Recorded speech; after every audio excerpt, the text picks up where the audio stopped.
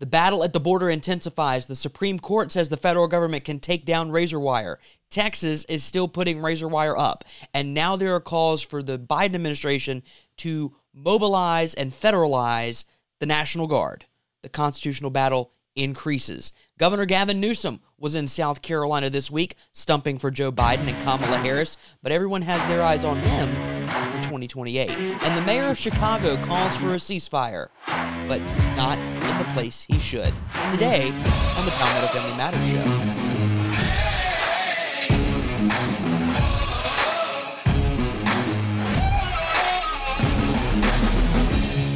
A lot to get to on the program today. Glad you're with us on Facebook, YouTube, on the app, on the website, Spotify, Apple Podcasts, wherever you're listening. Go ahead and click that subscribe or follow button. Go ahead and give us a 5-star rating and review. Share it with your friends and family. We're glad you're joining us on the Palmetto Family Matters Show today, flying solo on a Friday. It is Friday, January 26th in the year of our Lord 2024. Ding, I'll fill that one in for Mitch Prosser. Today's program, of course, is brought to you by I Believe SC. I Believe SC is a mission-oriented project funded by Christians from all denominations across the state of South Carolina to be able to allow you to have a license plate that spreads the gospel. IBelieveSC.net. You can go there today, get your license plate. Low numbers still available. I don't think the number 1 or 2 are available, but low numbers are still available. So get yours today. Share the gospel when you're sitting in traffic this weekend. IBelieveSC.net. We start at the border because that's where all of this begins. Obviously, this issue is exploding as it stands right now. In the fiscal year 2023, 2.47 million people were encountered at the southern border. That is a little more than last year. We saw 2.37 million encounters. In the month of September alone, we saw 269,000, nearly 270,000 encounters. We know that in December, that number crept up to 300,000. So these numbers are a little dated. But we know that from September 22 to September 23, the numbers increased by 155%. We all understand that we have a problem at the southern border with people trying to get into the country illegally. And I don't believe that anyone really has a problem with immigration. In fact, as Christians, and a Christian worldview and a biblical understanding of this worldview, says that immigration is a good thing. Immigration is a good thing. The problem is when you have a wide open southern border, and for that matter, I can give you numbers on the northern border if you want, a wide open southern border that allows people to come in whenever and however they darn well please. What we now have is the governor of Texas, almost said president of Texas, and that would have fit, governor of Texas, Greg Abbott, and the Texas National Guard believe and are acting upon the belief that Joe Biden has abdicated his role in protecting and defending the border. So, the government of Texas decided to put razor wire up. Now, whether or not you like the idea of the razor wire is immaterial to the discussion. The discussion is, does Texas have the right to defend itself from what they're characterizing as an invasion? Now, many will say it's not an invasion, it's people seeking asylum. I will bat back to you that maybe on January 6th it wasn't an insurrection then. I mean, we can have the conversation about terms and definitions of terms and what they mean. I think it's fruitful to do that. Here's Governor Greg Abbott on America's Newsroom with Dana Perino and my guy over at Fox News, Bill Hemmer, one of the few that I enjoy watching on Fox News. Here's Governor Greg Abbott. He's in India, by the way, on a state trip. So here's Governor Greg Abbott explaining why Texas is defying the federal government and the Supreme Court decision that we'll get to in just a second. What Texas is doing is just very simple. And that is because the Biden administration has really, truly abdicated its responsibility to secure the border and enforce the laws. Texas very simply is securing the border. And so we put up the razor wire that you were talking about, Bill, and we put up all these barricades that actually have denied illegal entry. And as you pointed out also in that screen, that there are criminals coming across our border. Texas has a right as a state to stop criminals from coming into our state, to make arrests of those criminals. And we have National Guard as well as Texas Department of Public Safety officers who are there to make those arrests and to deny illegal entry. And Joe Biden actually does have an option here. Joe Biden's option is to enforce the laws of the United States and stop this illegal entry. So here's the rub. Texas puts up the razor wire. He sued. Here's the amazing thing. And here's where you lose me. There's been an ongoing conversation about what's going on at the border and how there's more need for border security. The current administration claims they want that. The current administration claims that they've offered that from day one. Day one was mass amnesty, basically a retooling of the DACA experiment that President Obama pushed through with executive order, and it was upheld by the Supreme Court. But then when Donald Trump tried to override it and nullify it, they said he couldn't do it because nullifying that would overstep his bounds as an executive. We need to work on our court system. So Texas puts up the razor wire. The Biden administration sues them to not do this because it's not constitutional for them to do it as a state. Its power lies with the federal government. And the recent Supreme Court decision was not a final decision. It was a vote. It was a decision, mind you, to not grant injunctory relief. It was a decision, and again, I disagree with the decision. I think both Chief Justice Roberts and Justice Amy Coney Barrett erred in their opinion and erred in their decision to side with the liberal justices on the court. It was a 5-4 decision. The 5-4 decision states that while we decide the case, the federal government can remove the razor wire. The decision does not say that Texas cannot put up the razor wire. So while Customs and Border Patrol agents and whomever else the Biden administration sends takes down the razor wire, Texas National Guard can wait right over here in the corner, and then as soon as the federal government leaves, they can go put it up again.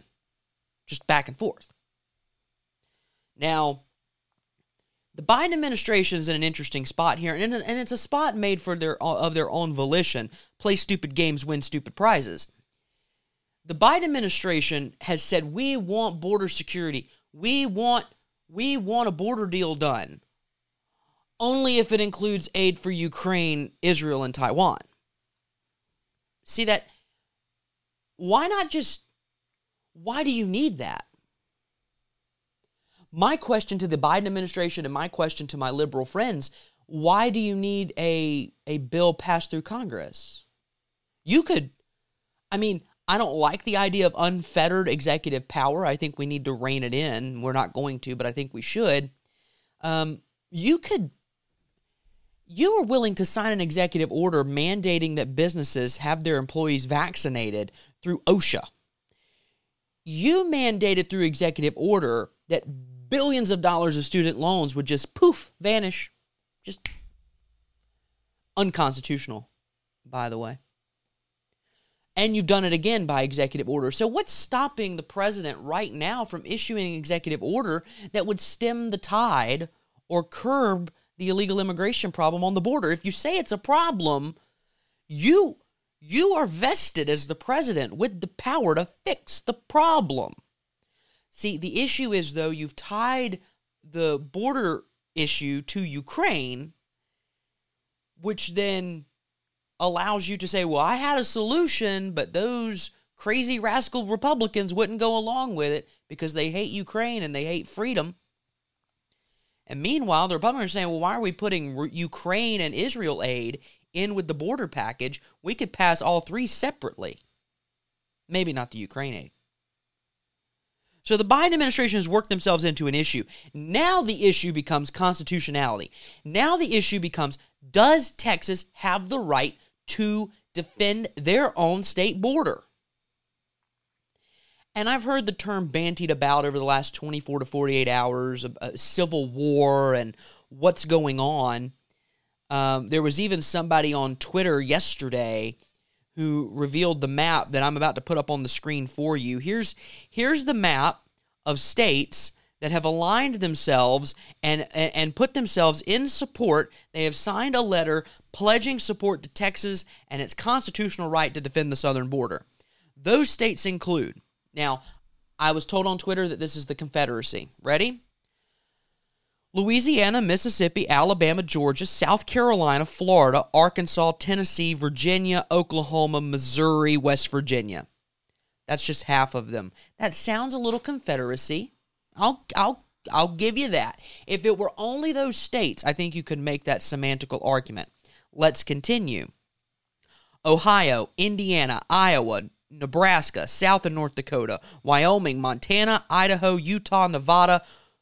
Is that New Hampshire and Alaska? 25 states, 25, have signed on to this letter. 25 states. The letter saying President Biden has abdicated his role. They are not serious about defending the border. Texas, therefore, has the right to defend their border.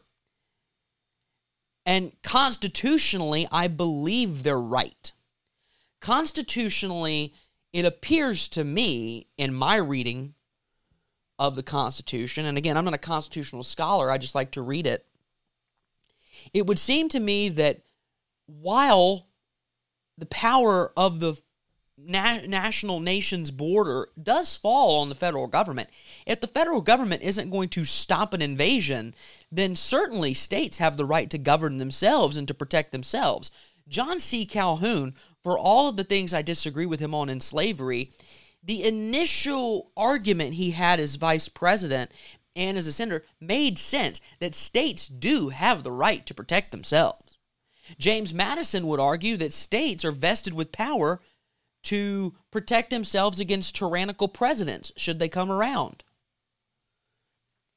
In the same way that if President Trump were to or could sign a law saying that all puppies must be killed, all puppies born. Look at the book of Exodus, right? Pharaoh says that all of the Hebrew boys were to be killed by the midwives.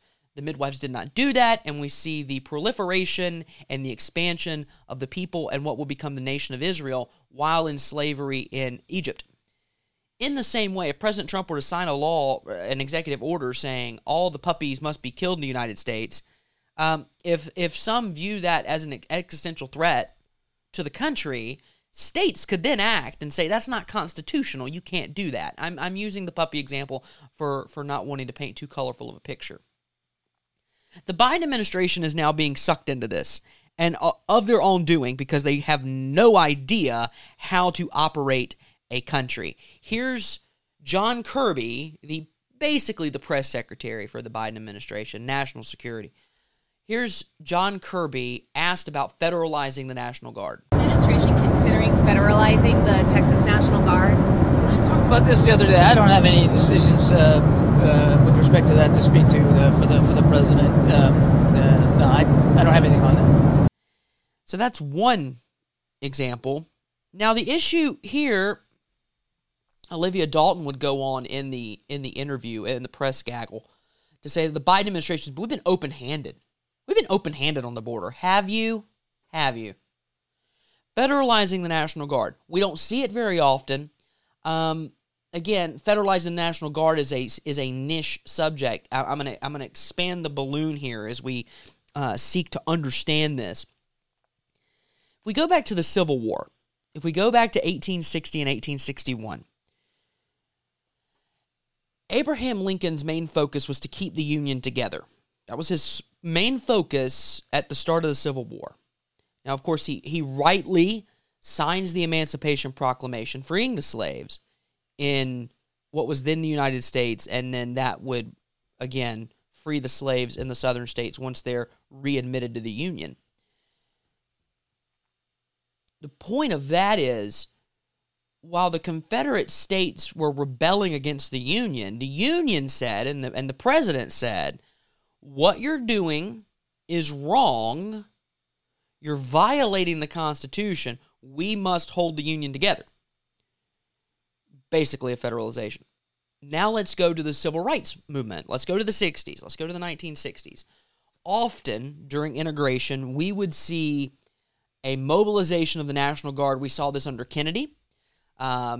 During his presidency, when governors and would either themselves or they would deploy troops to block entrances to schools, violating the natural rights of students to attend a university. We look at the example in Mississippi, the young man there, and I'm forgetting his name, but he was admitted to the university as a part of integration, and they were barring him from the school. It was his right as an American citizen to go to school and to go to the college or to go to the university. So because it was a violation of rights, the National Guard was federalized. Here it's different. If Joe Biden federalizes the National Guard over this, I'm not saying civil war. I don't believe this generation is prepared for such a thing. I don't think that either side politically is civil war material, if I can be quite frank with you. We're too busy on both sides sipping our soy lattes and making sure we have internet access at the local Starbucks, or complaining when the shelves at Publix or Lowe's Foods don't have the exact brand of gluten-free cracker. Do you see what I'm saying? We're not prepared for that. If the federalization of the National Guard does take place, the Department of Homeland Security has given Texas 24 hours to comply and stop putting up razor wire. If the Guard is federalized, we have a serious problem. That's a president federalizing the Guard in a state because the state is trying to temper the problem at the border. So the president would be federalizing the National Guard to keep the border open. All of this needs to be put through the lens that this is 2024 and it's an election year. If the Biden administration, if President Biden, who cannot speak coherently at an event in Minnesota, if the president federalizes the National Guard against Texas and against the governor of Texas, he will lose in 2024. Book it. He'll lose. And I'm not saying he should or shouldn't. He'll lose. It's a constitutional battle that I believe the governor of Texas, Greg Abbott, along with his attorney general, Ken Paxton, they're on the right side of. I believe constitutionally they're working within their own rights and within their own framework. And I also, on the same coin, believe that the president and this administration have abdicated their role at the border. They have allowed this to take place because ultimately they believe that importing enough immigrants, whether legal or illegal, eventually the Savior and Messiah is going to come along and grant mass amnesty, and now all of these people will officially be citizens and they will vote for our party.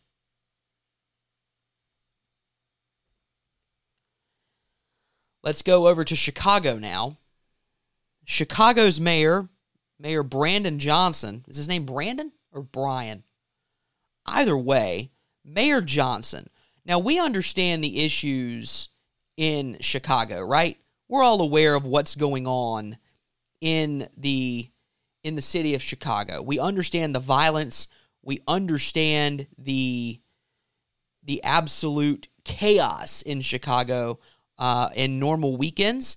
There is shootings frequent shootings. There's also a war in Gaza. And so the Chicago City Council had a resolution that would call for a ceasefire. I'm not inside the war cabinet in Israel, but I've got a feeling that Benjamin Netanyahu, along with others in the war cabinet that serve in equal capacity in the wartime government, by the way, I don't believe they're paying attention to Chicago or San Francisco for that matter, or to this show, and they shouldn't. Here's Mayor Johnson of Chicago being asked about the ceasefire resolution. Do you support the ceasefire resolution that's going to be voted on? Well, as I said before, from the very beginning, the violence that broke out several months ago, I condemned the actions of Hamas. But at this point now, I believe we're looking at 25,000 Palestinians that have been killed during this war, and the killing has to stop. So, yes, we need a ceasefire. No one? Is no one going to ask the question? Okay, I will. Mr. Mayor, would you like to call for a ceasefire in your own city? How about you call in your own city for those to lay down their arms and stop the shooting? No? You won't do that? What if you increase security? You don't have to call for a ceasefire. You can just increase security and back your police to do the jobs they need to do instead of the things you're pushing. No? You don't want to do that? But we'll call for a ceasefire in Gaza. Again, I believe we've discussed this at length. I was on this show, actually solo that day as well, breaking down the events of October 7th. Terrorists invaded a sovereign border of a country because you want a two-state solution. They invaded the border and they killed men and women and children and dogs, for that matter. They wore body cameras. They celebrated it. They did unspeakable things to women and to children, both alive and not, instigating a response from the Israeli government. They had no idea they would do as well as they did, according to their mission. Israel responds because until the threat of Hamas is removed, Israel is not safe. We see it proved out. October 7th tells us this. By the way, Israel has been removed from Gaza since 2006. Open air prison. So now, Hamas terrorists who have used international aid not to feed their people, not to improve the economy, but to build tunnels. The terrorists in Hamas are now hiding in tunnels with hostages, if they're still alive, including a 1-year-old baby. They're hiding in tunnels in densely populated areas. And so Israel, after encouraging civilians to leave, are trying not to lose more of their military by doing missile strikes. By the way, Gaza, the Hamas terrorists are still shooting missiles into Israel, into densely populated civilian areas. But Israel's got the Iron Dome. So you explain to me why there needs to be a ceasefire. Because there wouldn't be any civilians killed if Hamas stopped shooting. That's all you need. If Hamas stops shooting and surrenders, the war stops. It's just that simple. But meanwhile, Mayor Johnson of Chicago, in a city riddled with bullets and dead innocent civilians, is calling for a ceasefire halfway around the world in a conflict that I don't know if he truly understands.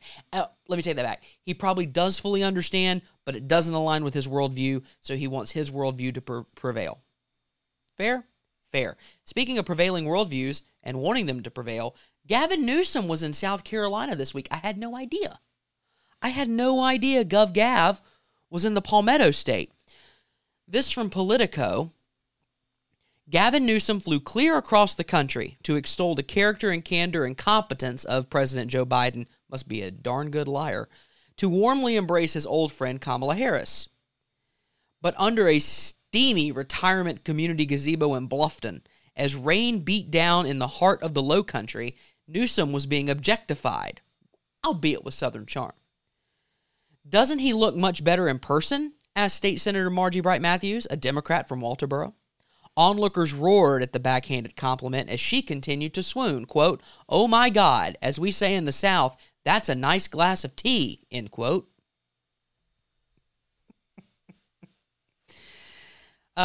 Newsom wanted to give stump speeches ahead of the state's new First in the South Democratic primary, first in the nation's, appearing there for the first time as a headliner and getting early exposure for 2028. Jimmy Sutton, a high school baseball coach, surveyed his players about what to ask Newsom while he toured the coastal plains. I don't know what that is. Over supper Wednesday at Cliff's Seafood in Bamberg, Sutton said they weren't interested in baseball or Biden for that matter. The teens were curious if the governor who counts Hollywood icons as constituents of Snoop Dogg, if he had talked with them. Then apparently Snoop Dogg texted the governor, so that makes him a really good leader. At town halls inside a historically black college in Sumter and another in Orangeburg, posing for selfies with a gospel choir inside a fish joint, Newsom worked the political equivalent of the National Football League Combine. It's not that people don't know him. He's been on Hannity and debated Ron DeSantis, and they wanted to know whether this smooth-talking politician from San Francisco could get along with Southern folks. Maybe he can't take them to church, at least not yet, but could Newsom, a rare wine collector deep in sweet tea territory, sing from the same hymnal? The question came up everywhere. A few days before setting off on the tour, Newsom appeared on HBO's Bill Maher. The contrarian host relayed the same concern from his friend, and he argued Newsom was too progressive to win where it mattered most, which was in the South and in battleground states. Newsom called California, though, an interesting case study. Its population is the size of 21 other states combined, and 2/3 of its land mass is actually deeply red. He offered a similar assessment to an older couple that stopped in to see him in Bamberg, the hometown of Nikki Haley. The couple asked about Bakersfield, the hometown of Kevin McCarthy. The couple nodded as Newsom tore into McCarthy for criticizing Biden and Harris over crime when Kern County has stubbornly high crime rates.